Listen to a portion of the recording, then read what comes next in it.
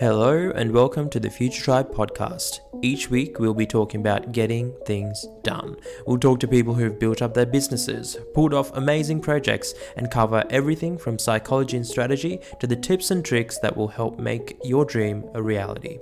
We're the podcast that's all about empowering the optimists and the go-getters. I'm your host, Jermaine Muller. You're listening to the Future Tribe podcast, and this episode is just getting started.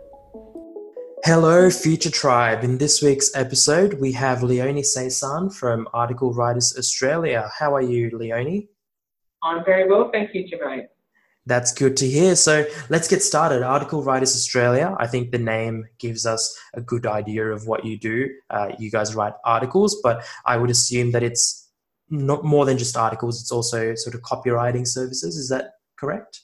That's correct. We also do copywriting and ebooks, white papers, video scripts as well. Right, so a whole bunch of writing and content. Yeah, all forms of written content, basically. Yeah. And have you always done all forms of written content, or has it sort of evolved progressively? No, we started doing articles, and we were very quickly asked to do other more long-form content. So, yeah. Okay. We have basically always done that. Yeah. So when did you start your business? 2009. Okay, so it's about 10 years now, coming up on 10 years. It was April 2009. Oh, wow. Congratulations. So big 10 years. How did you start? Why did you start? Did you go very intentionally into it, or was it sort of this organic? I did go very intentionally into it for purely selfish reasons. I was looking for a business idea. I wanted to have my own business, and I also wanted the flexibility of being able to work from home. So it was purely a very selfish motivation of finding something that I could create that could be done online, that wasn't going to require me to have an office or So sort of low overheads, more freedom, and I guess the benefit also of being able to do the work when you want to, so you can do it at midnight if you wanted to, versus other businesses where you might have to be there, say, during business hours. Yeah, that was very much it. And the why became less selfish once I started, and I started to bring other writers on because I realised how many people were desperate for the same type of work situation, especially writers who had young children and writers who wanted to pursue, they were writing a novel or they were writing screenplays, and if you have to go to work from 9 to 5, Monday to Friday, that really hampers your ability to have that creative time for on the your own side, project. work on your own projects. So when you started, was it just you by yourself? And did you have a copywriting history or a background, or was this sort of fresh? It was just me to start with, but that was really only for a few weeks before I had enough work that I needed to ask my friends for help. So I have always been into writing from a very, very young age, but it's just a typical case of you don't make any money out of writing, really, when your parents tell you that. There's no money in writing until you're older and you can afford to do it. So meanwhile, go and get a real job. So as a lot of writers do, I moved from one career to the other, and the writing stayed very much as a hobby in the background. Okay. Really wasn't until after I had run another business that the writing bug seriously took hold. And then I had quite an interest in screenwriting. So I pursued that for a little while. And again, got stuck into the need to earn a living sort of thing. So this was a combination. This was how can I do this? How can I do what I like to do and have my freedom at the same time? At the same time. So give me an idea now, I'm not going to outright ask you for your age, but give me an idea of what sort of, age range you were in when you started the business, what sort of position you were in life, just to get an understanding of, were you sort of sitting very, very comfortable and decided, this is just something I can play around with, or just to get an idea of, where you were when you started. Okay. I don't mind saying my age. I'm actually 55 now, so I was just 45 when I started. I would say, I mean, I owned my own house, not outright, but, sharing a piece of egg as we do. Look, it was more about the freedom for me. If I had to, I probably would have sold the house and rented if I Yeah, needed to if that's what needed to start, happen. because just the freedom and being in control of your own day is something that's really quite important to me. And did you have a partner? Did you have kids, or did you have sort of other things that made you hesitant, and that made you feel like you had to have things go right? Or No, I didn't at the time. My current husband actually moved in with me maybe about 6 months after I started the business. Wow. I don't have any children, so it was just totally a decision down to me. And that sort of put you in a position of setting up a life that you'd be happy for the rest of your life, hopefully. Yeah, because I mean, it sounds like not that you were unhappy, but you were just sort of jumping between different roles and things like that in the lead up, not quite fitting in. Yeah, look, I think it's a situation that 99% of the population are in. Nobody wants to be going and working for somebody else 9 to 5, really. Ideally, yeah, they'd be working on their own dream. As someone put it just last week, every time you work for someone else, you go to work that day to you build bricks for someone else's house versus building bricks for your own house. And I think sometimes people forget that businesses, when built correctly, can stand the test of time and is like a house. I think some people think that businesses are a bit more intangible, a bit more airy-fairy, not realizing that you can place a financial value around a business. You can sort of build a business that is an entity within its own self, and then have something that you can do whatever you like with in the future, like owning a house. Absolutely. But I think there are different levels, as you mentioned before, were there other factors that were holding back that decision. And I think it's very fortunate that there were not. When you're on your own and you don't have to consider anybody else, what they think, how they think you should do things, the risk of failure. If you're part of a couple or you've got children, then that has to weigh heavily on that. And I was just blessed that wasn't there for me. Yeah, the cost of failure wasn't as great as it could have been, or it could be for someone else listening right now. Yes, that's right. So, I mean, who's to say if I had 3 or 4 children, whether I would ever have started a business? So talk to me about some of the milestones that you hit. So you started the business about 10 years ago. You hired your first person within a few weeks, but first sort of, I would assume it's a contractor. Yeah, the first contract writers, yeah. And then since then, when did you sort of, how many writers do you have at the moment, if you don't mind sharing that sort of detail? At the moment, we have about 28 contract writers. Some of them do quite a bit of work, and others just do work on particular topic areas when we get it. So probably maybe 6 to 10 writers who do quite a bit of work for us. Wow. And the rest are more just casual. Sure. And you now work on building the business, or do you still do some of the work yourself? No, I don't do any. Occasionally, I might do a script, but for the most part, I don't do any of the writing, and I don't do any of the editing either now. So when did that happen? When did that? Because I assume the first few, I mean, I don't know, because saying that you hired the first person within a few weeks makes me think maybe you've just hit the ground running really, really hard, because that's a pretty solid accomplishment, sort of hiring someone very early on. But give me an idea of, when did you start working more on the business rather than in the business? What was that milestone? That probably happened in about 2011, when we took on an editor.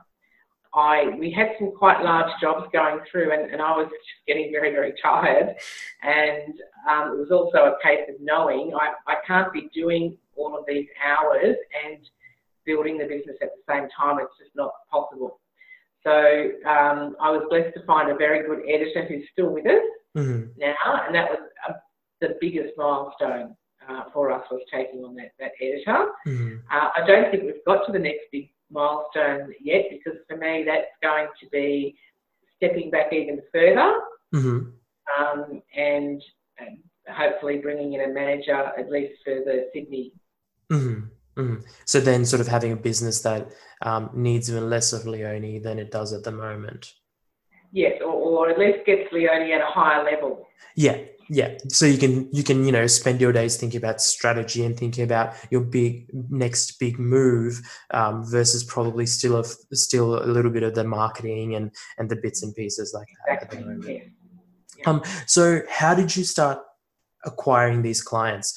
Because a big thing, I think you reached out to me on LinkedIn originally, and my first response was, "This is really interesting. There's this person who's built a business around copywriting." Now, not really being in this space per se, but with websites, with marketing, copywriting is a natural sort of extension of that. I found there not to be huge demand, similar to say graphic designers. I think um, most of the time, because they're shorter term projects, they're harder to say hire someone for permanently, unless you're doing a massive volume. um, how have you found it? How did you sort of start to acquire these clients so that you're not sort of going through that feast and famine sort of process? Well, look, that's a bit of an ongoing effort, because you're right. There's not a lot of scope. Copywriting jobs are one-off. So you don't want to be chasing 200 copywriting jobs for websites a year. But there is a little bit of a trick to that, in that you, for a business, you need to find partners who can supply multiple jobs. So I'm not going out there investing effort in finding a business owner who needs a website. Mm-hmm. I'm going out there looking for website designers who can send their clients to me, and so that instead of sending me one client every 5 years for website copy, they're going to send me a client every month or two. Yeah. And so how did you get clients to start off with?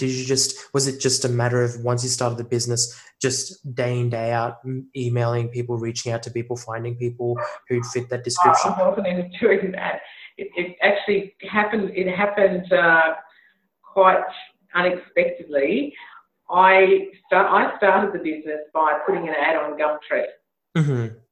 I'm not sure if I told you this little story last time we spoke. I put an ad on Gumtree. I was really just testing the water to see if there was a demand for this type of work. And I had basically about 4 jobs within a couple of days from this. Yeah, wow. Mm-hmm. So one of those jobs was from a website designer who said to me, "I don't have any money, but if you write 10 articles for me, I will build you a website." Right. Yep. So our first website, I thought, okay, that's it. We're doing this. Yeah. And away I went. So once the website was up,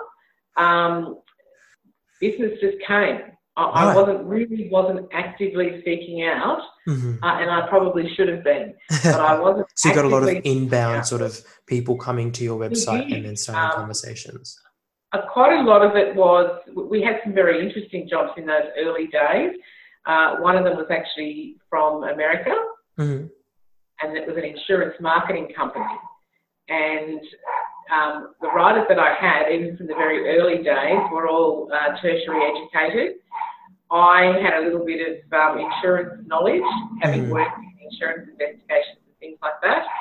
So we took on that job, and we did quite well with that job. And at the time, I think they were ordering 100 articles a month.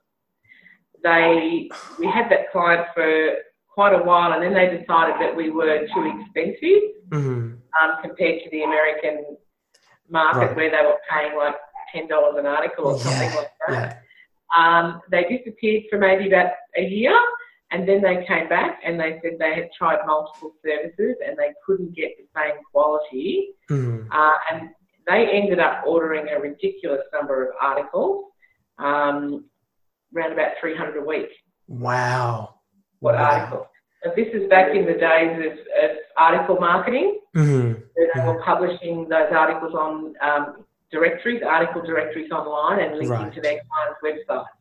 And of course, all of that came to an abrupt end in about 2012. Mm-hmm.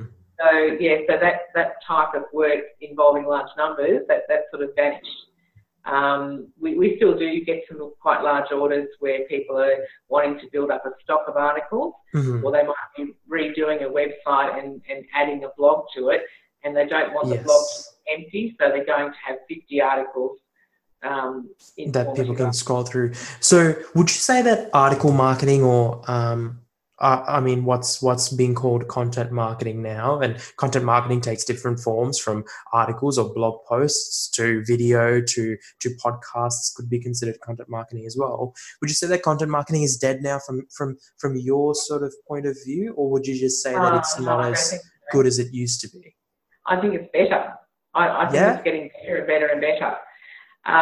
Because we look for information.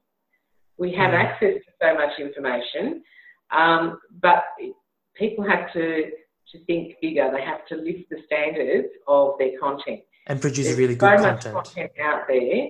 People want useful things. They want to hear other people's stories. They want to know it's real. They want genuine information. They want detailed information. They want to be able to compare and drill down into the detail.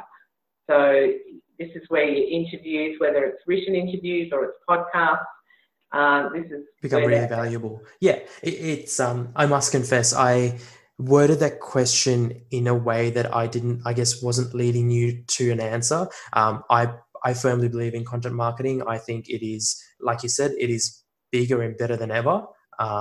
Inbound marketing, people looking for answers, where we're sort of wired to Google, and Google is wired to give a good response. So when you create good content around that, just the other day, I actually saw that Google starts now pushing YouTube videos, and within the YouTube video, they actually use their technology to mark when the different sort of, say, chapters of, let's say, a product review are. And they can tell you exactly where you need to click to find out, let's say, the dimensions of a new camera. So it just shows you, to what extent they're pushing things. And I loved that you felt like content marketing is bigger than ever, because it is something that I tell everyone regularly. And it's fantastic to get professionally written content. But for the people who are just starting off, I genuinely feel like they can make a really good start. They can make a solid start by writing content themselves. Do you agree with that? I do agree, and something I quite often tell people when they say they have a very tiny budget for content is that less is more. You don't need to be publishing 5 articles a month. No matter what your SEO person tells you, you don't need to be publishing 5 or 10 articles a month. What you need to be doing is one piece of really high quality, useful content, because that one piece of content will reach many more people.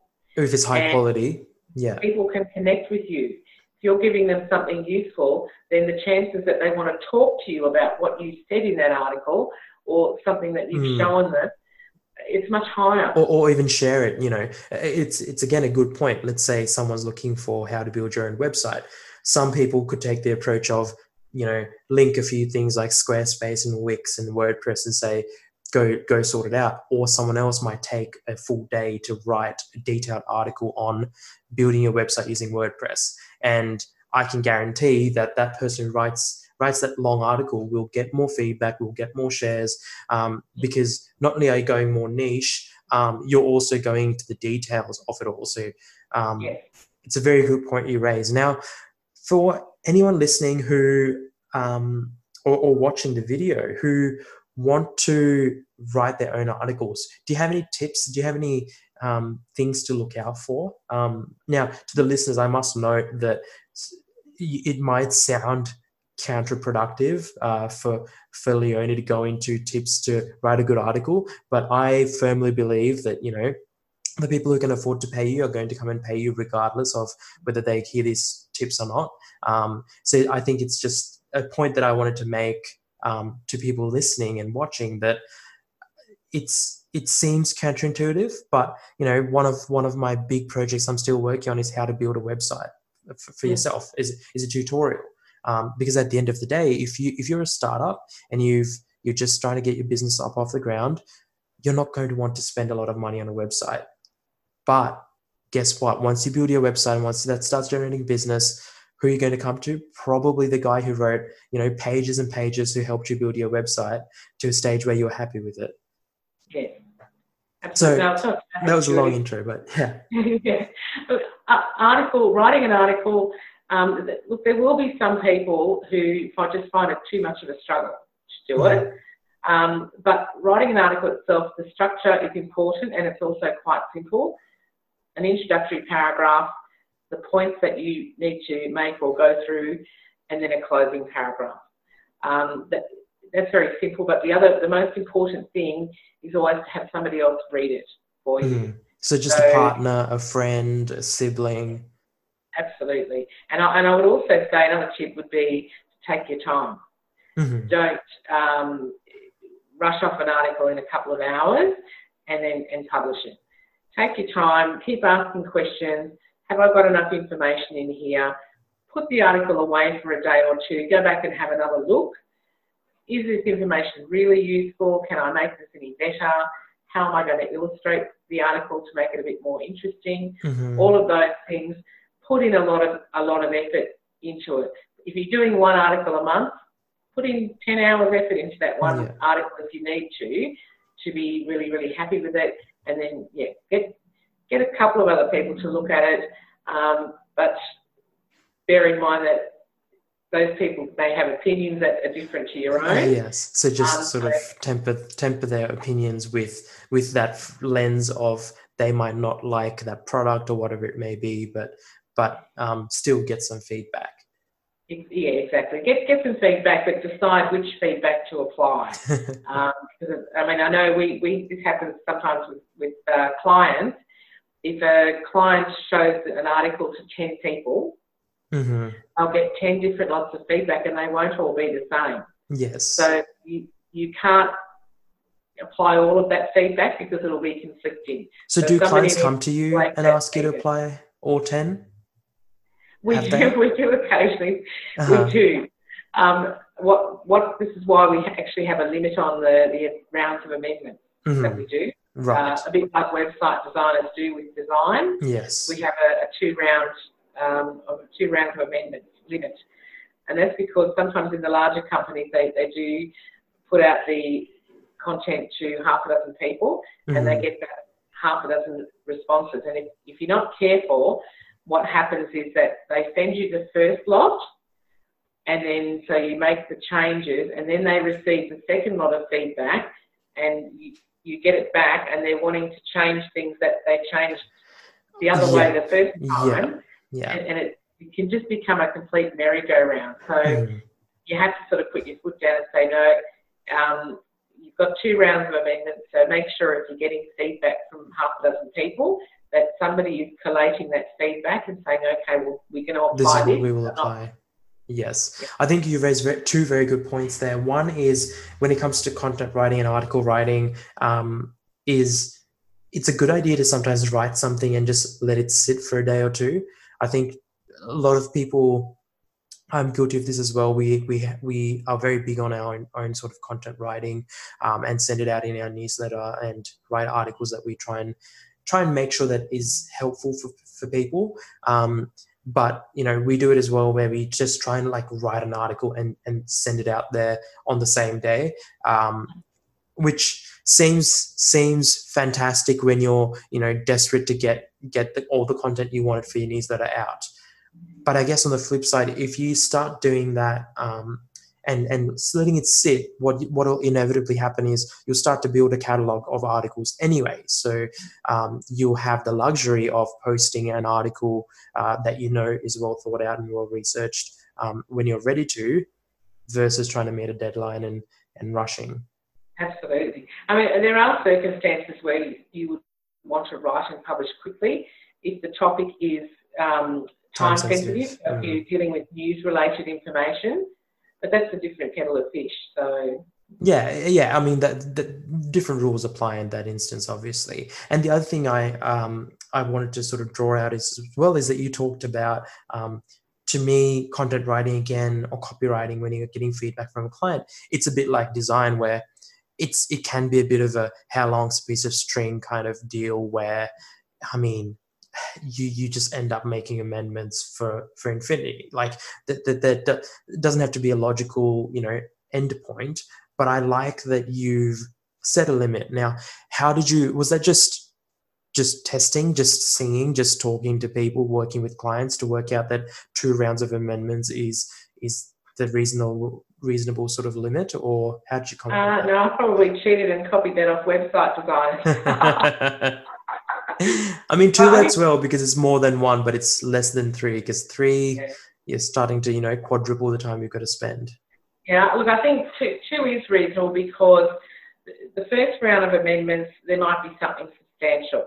They might say, oh, look, I wish we covered this other point in the article. Can we add that in?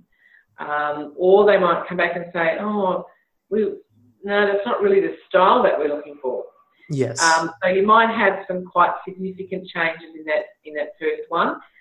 The next round should just be very minor. Right, just finishing touches for the last round. Exactly. So, I mean, there are times where that doesn't happen, but it does all come down, as you would know, it comes down to the brief.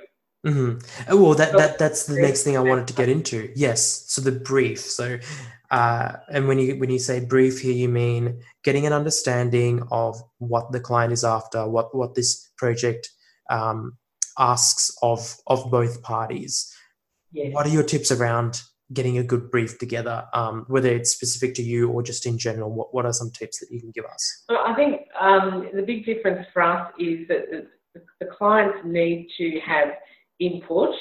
They need to be thinking about it. If somebody doesn't want to think about what they want, that's a bit of a problem for us, because that's going to turn into a disaster. We need the client needs to be aware of their audience, what sort of audience they're wanting to address, what type of key messages they want that audience to be receiving. But if it's a larger company, then ideally they'll have a style guide, and a lot of them do, so they know quite specifically the type of language that they want to use, the types of styles for their like content. Tone of voice, things like that? Exactly, yeah. The small businesses don't have that advantage, but they can still put a little bit of thought around who they are as a business, and that's something that's quite important. They need to be aware of their own branding strategy and how they want to sound. Exactly. Yeah. That's very sort of handy to think about, because I think, again, can be otherwise how long's a piece of string type of question of, no, Leonie, I don't like that tone of voice. Can we try this? Do you also try and make sure that you get down on paper all these things? Is it a very written process for, I guess, accountability, or? It mostly is. We do like to get the brief in writing. But however, some people have difficulty articulating what they want on paper, or they just might have trouble choosing the language to explain what they want. So we have a couple of little backup scenarios for that. If someone isn't able to describe to us the style or the type of piece that they're after, we ask them to find something that they really like and send us a link. Even if it's got nothing to do with their industry, it can be completely different. If they like the style and the approach, they can send us a link to that, and that gives us immediate information, because we're able to look at that style and see what match up to it. Yeah. So and the other situation we encounter is that there are a lot of people out there for whom English is a second language, and they're lawyers and accountants. Very capable at what they do. Really what they like on the phone, but if they have to write it down, it's more of a struggle for them. So we do take briefs over the phone sometimes, and we'll do that in that situation, and then we will put our own brief in writing, and we will send it back to that client and say, is this what you're after? Yeah. Yes. Now, looking at the huge volume of staff you're dealing with. And I guess in a traditional business, having 20, 30 people to work with might not be so intimidating if you all turn up to the same place of work and, Leonie, you can look out and see all 30 people typing away and getting their work done. And when they're longer projects, I think that it's less intimidating if everyone's, say, working towards getting a website done and there's a team of 5. I think it's less intimidating and less time consuming to manage. But how do you manage, a group of or team of 20 to 30 people writing individual, chunks of text? That to me sounds like a huge volume of accountability. There's a lot of content that is, one website can take 10 hours or 20 hours, but in 20 hours your writers could write a bunch of articles, and there's a different level of checking and verification. How do you get over this, or what systems do you have in place? Okay, so we actually created our own system.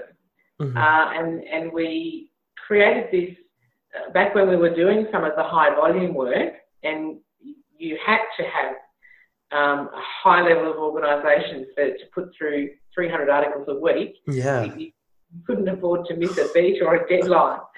So our systems that we use now were kind of designed for that type of volume, which we don't have now. We had our own built. I looked at a lot of project management tools and they just weren't doing it for me. And so somebody offered to build us a system in FileMaker. Okay. And so we set about designing our own system, and we've got our own little system that we call Scriptus. That's been built in FileMaker, and we have a FileMaker developer who looks after that for us. And essentially we upload jobs into that, and it automates the job to the writer, lets them know there's a job on there. We've set dates in there for the editor due date and the writer due date, and when it's got to go to the client, so the editor can see everything that's going on, who's got what, who needs more work, who's got so much work they're not going to be able to cope if we give them any more. All of the different topic areas that they prefer to work on. All of that information is in the system, and it's all automated. So when the writer finishes a job and uploads it, the editor gets a notification to say this one's ready for you to check. If something's late, she can see that on the screen as well if something hasn't been uploaded. And we've even tied the writer invoicing to that now. Once the editor signs off on a job, an invoicing button appears on the screen for the writer, and they're able to upload their invoice, and that goes through to to Xero, our accounting system. Love it. That just sounds so beautiful. One of those things it's not an off-the-shelf thing. It's something we sat down, and the editor and I sat down and went through all the different processes that we needed to cover, and then had something built that would automate all of those things. I mean, for those who are listening, I would say, especially nowadays, financially, it might not be the best way to go. I mean, it sounds like you had enough volume anyway at that stage that you could. It was an investment by that stage, a pretty sort of trusted investment in that you knew that it would return. You'd get a return on it. Whereas if you started off fresh, I would just say look at what's okay for now, at least, to get the ball rolling, because at the end of the day, a free or a inexpensive software that gets you organized is much better than a expensive piece of software that gets you organized but you can't afford. I think, and that's a very good point, because we did use a free tool for a long time called Clocking It, which was, for a free tool, it was quite amazing. But when we went to look for something a little bit better, the price came into it, and because a lot of those tools charge per user per month. So for us, that would add the up. Tools that were coming in useful, I'm looking at the figures and going, wow, that's going to cost me like $600 a month to use that. And it's not even exactly what you want. No, and if we double the number of writers, oh my goodness. Yes. This is going to go on forever, and the busier we get, the more expensive this tool's going to get. That's without even calculating the time cost there of, trying to adapt to a tool that isn't designed for exactly what you're trying to do and working around that. And the numbers would have added up very, very quickly. So if you're looking at something that's potentially going to cost you $600, $800, $1,000 a month, then suddenly the $10,000 or $20,000 you might have to spend to get the first phase of your tool developed makes a lot more sense. Bad after all. Yeah. I mean, especially even if you do the maths and you work out that for the first 10 or 15 users you can afford to use that tool, then it's still going to be a question of, okay, what happens when you hit 16 users and this tool is not good enough anymore? How much time are you going to spend moving everyone over, retraining them all? Because systems are fantastic, but they're only as good as the people who know how to use it and the people who use it properly. Because a poorly used system is still going to lead probably even to more chaos than no system at all. So, absolutely. And you always have to be looking into the future, not at now. So that's really handy to know. Thanks for listening to another episode of the Future Tribe podcast. If you enjoy this podcast, please leave a review on your favorite podcast app. It goes a long way to helping us. If you have any thoughts, questions, or comments, email us at hello@futuretri.be. If you haven't already, become a part of the tribe on Facebook. Go to futuretri.be/FB and invite your friends. We're just getting started and we would love to see you there. That's it from us. I hope this episode has empowered you to keep working on bettering your future. It's a pleasure to have you as part of the tribe. See you next time.